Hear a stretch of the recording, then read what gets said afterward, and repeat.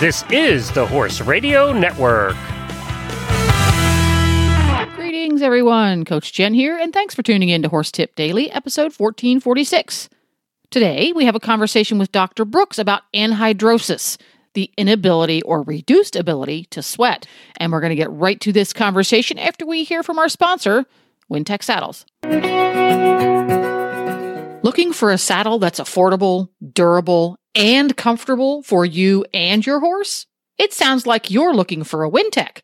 Wintec saddles combine world-leading innovations and high-tech materials in a lightweight, weatherproof, and easy-to-care-for saddle. The comprehensive Wintec range offers not only cutting-edge designs, but also reaches new standards in fit, comfort, and performance benefits for both you and your horse.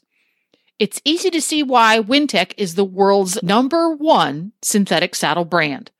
With styles for any discipline and conformation, there's a Wintec saddle for you. Visit wintec-saddles.com today to view Wintec's full range of saddles and reach a new level of comfort for you and your horse.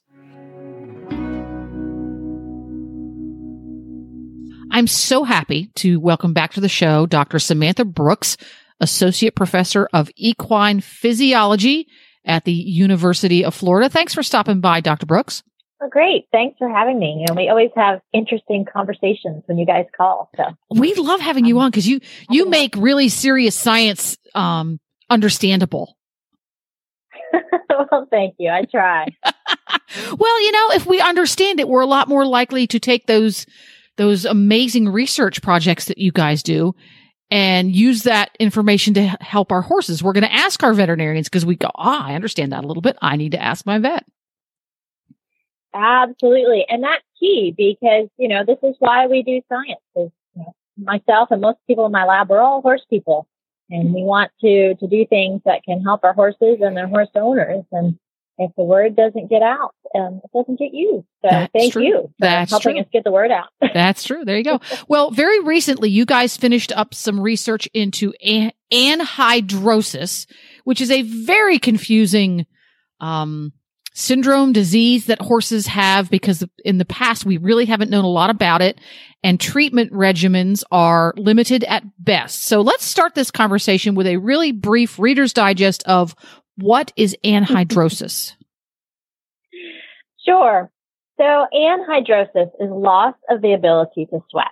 And among horse people, we sometimes call it a dry coat or a non-sweater. Horses are unique in that they use that full body surface sweat as one of their primary ways to regulate their body temperature. Humans are one of the only other mammalian species that rely this much on sweat. I don't know. Maybe this is why we get along so well with horses. We're generally the both of us sweating when we do things. But it's really kind of an interesting physiological mechanism because it's pretty costly. The moisture and good quality drinking water, that's hard to come by in many environments. So given that it's very specialized and very important, when something goes wrong with it, things go really wrong. So some horses will lose the ability to sweat in their training in response to an increase in the difficulty of the training regimen that they're working through, or sometimes in response to a sudden heat wave. And those episodes of anhidrosis, we usually have a good explanation for. You can have training fatigue or an electrolyte imbalance. The same thing happens to people, especially runners. And we can figure that out and correct it either with rest or supplemental electrolytes, things like that. But some horses will develop anhidrosis that is prolonged and does not respond to any of the obvious changes. So things like electrolytes or vets sometimes look at their hormones to check for an endocrine problem. In those animals, we haven't had any good explanation for what was causing them to lose the ability to sweat. And it's a big deal for horses. So unlike humans, most of them can't move into the air conditioning when they get too hot. So even in northern climates, when you get those hot summer days, it may only last a few days up north, but for those few days, it's easy to get critically overheated. And if you're a performance horse, the inability to cool yourself is immediately a deal breaker. Horses are big, muscular animals, and when those muscles are working, they generate lots of heat. And if they can't dissipate that heat, it becomes life-threatening very quickly. In the mild forms, what horse owners often see are things like their horse might be panting, and sometimes they think that's actually asthma-like signs, because it's breathing, right? So you don't always connect breathing to their skin. Anyway, yeah. Well, why is my horse panting? Why doesn't he just sweat? He's panting. Oh my gosh, there's something wrong. Well, yeah, and especially like if you're familiar with dogs, panting is a sign of stress if they have their mouth closed and they're breathing hard. So yeah, I can understand that. For sure, but horses don't stick their tongue out, right, when they pant. I hope not. It really just looks like they're breathing hard, yeah? They get lazy, like they don't want to work because they get hot and they feel that heat exhaustion more quickly. So you get performance drop off. Brood mares might start to struggle reproductively. So you get this diverse set of signs that they're just kind of off. And if you aren't carefully examining their skin in the early stages, they will still sweat a little, and so you'll still might have a little bit of a wet saddle pad or wet under the girth, but you may not have put two and two together until they absolutely stop sweating. And if that happens, particularly in the South U.S., where we have a lot of heat and a lot of humidity, it can quickly become a life-threatening situation. So do we know how long this syndrome has been around? Is it one of those things that, it's been around, but we've only started to really recognize it recently? Mm-hmm. Well, there are some historical accounts going back to the early half of the 1900s, where they certainly noted that this happened in horses, but they didn't have a solution for it. And they didn't at that time really notice any trends. So it's really been around quite a while. I think more recently we've become more aware of it, just as we're working through optimizing our exercise, physiology for our horses. And I think that we're starting to get the word out more frequently. Mm-hmm. The real key study was work done by our colleagues over here at the vet school, led by Dr. Mackay. They examined the pedigrees and the breeds of horses who had anhidrosis. Because up to that point, some people thought it might run in families, but they weren't sure. What they discovered is that a family history gave you about 20 times the risk of getting the disease. So that was right away a big red flag that this might have a genetic component. Interesting. Sounds like bad news. Sounds like really bad news, but sometimes it's actually good news because we have these great genetic mapping tools so that if we know absolutely nothing about a disease, it might be okay, because once the genome shows us which gene is involved, that tells us what kind of body process is being interrupted. And then once we know which process to target, we can start to design additional experiments to figure out how to treat or prevent the disease. So some curious folks started to sit down and look very, very carefully at horses who had been diagnosed and their pedigrees, which led them to say, there might be a family propensity to get this problem. And that's when you jumped up and said, hey, we can do some research. So how did you go about setting up how you were going to research this? Well, it's a bit of a challenge because anhidrosis does look like a lot of other conditions, and it's a little bit different. It's difficult to diagnose with good precision. So there is a specialized test where we inject a tiny amount of a compound that's a little bit like adrenaline. It's actually terbutaline. But when you inject a tiny droplet of that under the skin, all the little sweat glands above that droplet just start sweating to beat band, right? So on a normal horse, you can inject these tiny droplets and you can actually measure how much sweat is secreted from that little spot on the horse. Doesn't really bother the horse much other than the tiny injections. They're kind of like little fly bites. On an anhydrotic horse, you can see right away. Even if you put that drug right there in a concentrated droplet, those sweat glands cannot manage to do a thing. Even though we have this nifty test, most field veterinarians don't use it very often. They tend to diagnose it more based on exclusion. So they'll rule out things like asthma or electrolyte imbalance or hormonal problems. And then they'll say, well, he must have anhydrosis, and there's nothing we can do about that. So the first challenge of the study was that we needed to define what the disease was. And as much as we would love to have every horse get that very specific skin test for SLEP, we ended up constructing a survey. We had about 300 horse owners mostly from the southern U.S., but we had answers from around the world because this disease is sort of unappreciated in many, many corners of the globe. And they sent in histories. My horse is able to work in the morning, but not in the afternoon, or is completely uncomfortable by May through June. And we gathered all this historical information to create a scale of anhydrosis severity. And then we compared the severity of that disease to a panel of about 500,000 genetic markers across the genome. And using some fancy statistics, we just looked for the markers that were most commonly found in the horses with this severe disease. And using our handy genetic map, we find where that marker is and look for the genes in the neighborhood and start studying what kind of biology those genes contribute to. Sounds really easy that way, doesn't it? It does sound easy, but it sounds to me like there were some really big brains and even bigger computers involved. Yes, there are definitely computers involved. And this is something, I love genetics. It's a lot of fun, and I love horses. But had you told me that in order to combine those two things, I would have to learn a fair bit of computer programming and a lot of math and statistics, I probably would have balked. I would be like, no.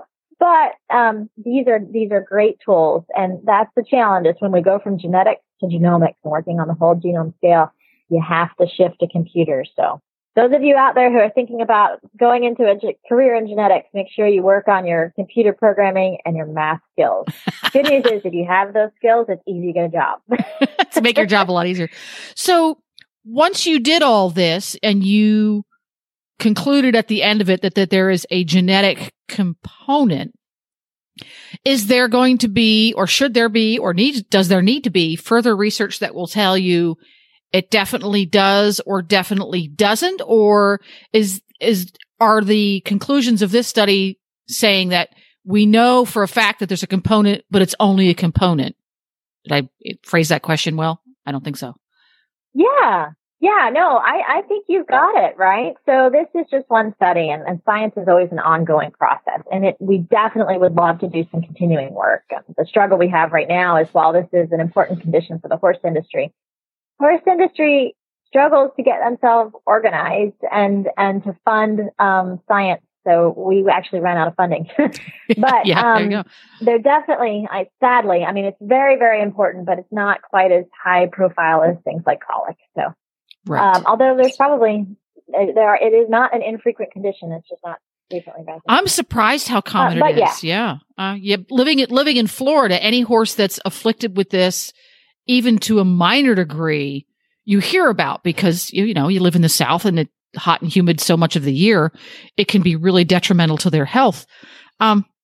So for somebody who has a horse that they suspect could be anhydrotic, what is the best way to have your veterinarian diagnose that problem? Well, I think the gold standard is still going to be the skin test, because there are easier treatment options for horses who have a more run-of-the-mill case of anhydrosis. Where things get more challenging is when they do have what we call the idiopathic type. And a large proportion of those horses, based on our study, will have these genetic markers. And genetic markers are pretty inexpensive. So if you've gone through a lot of exclusionary diagnostics and you haven't found an answer, it's not a bad idea at all to run the genetic test, even though we're still in the preliminary stages of getting these results out and field tested, right? Mm-hmm. And certainly, if you're thinking about a pre-purchase exam or breeding horses, comprehensive genetic testing is a good idea anyway, but you bet, being here in Florida, before I buy a horse, I'm gonna double check. Just in case. Just in case. It's not gonna be 100%, but anhydrosis is so frustrating because we have absolutely no scientifically proven treatments, not beer, not nutritional supplements. That was my next question is, you have a horse who has anhydrosis. What now? Well, for those of you who have a horse with anhidrosis right now, the best thing you can do for that horse is provide supplemental cooling. So a lot of our horse owners will shift to actually bring them into the barn during the day. And if they're still going to ride, they'll ride at night when the temperatures are cooler. They might wet that horse externally, so he can't sweat to wet himself, but you can certainly do frequent cold hosing, install barn misters, or there are some specialized absorbent kind of blanket materials that will release that moisture slowly that can help. And then you want to evaporate that moisture once you put it on the horse. So stall fans are fantastic. Get that air moving. What we're hope will happen in the future, though, if we can pick this research back up with some renewed funding, is that the gene that contributes to idiopathic anhidrosis in the horse is a channel that moves ions. So ions are things like salt and chloride, right? Our electrolytes. It moves those ions across the cell membrane.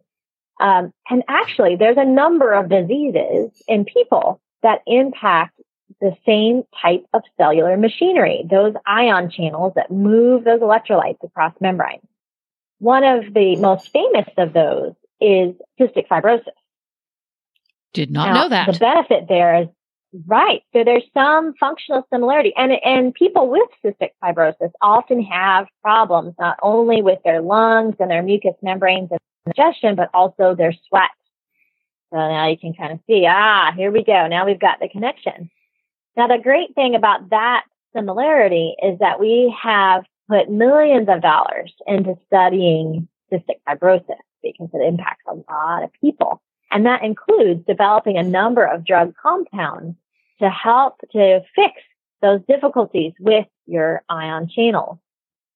So the hopeful, long-term, pie-in-the-sky, hopeful message here is that if we can chase down this ion channel hypothesis, there might be pharmaceutical drugs already developed that could potentially help to maybe prevent development of the condition in the horse or alleviate some of the symptoms of the disease before the sweat glands become too damaged to be able to function. Cool. So, wow, I could just talk about this forever, but we're kind of running out of time.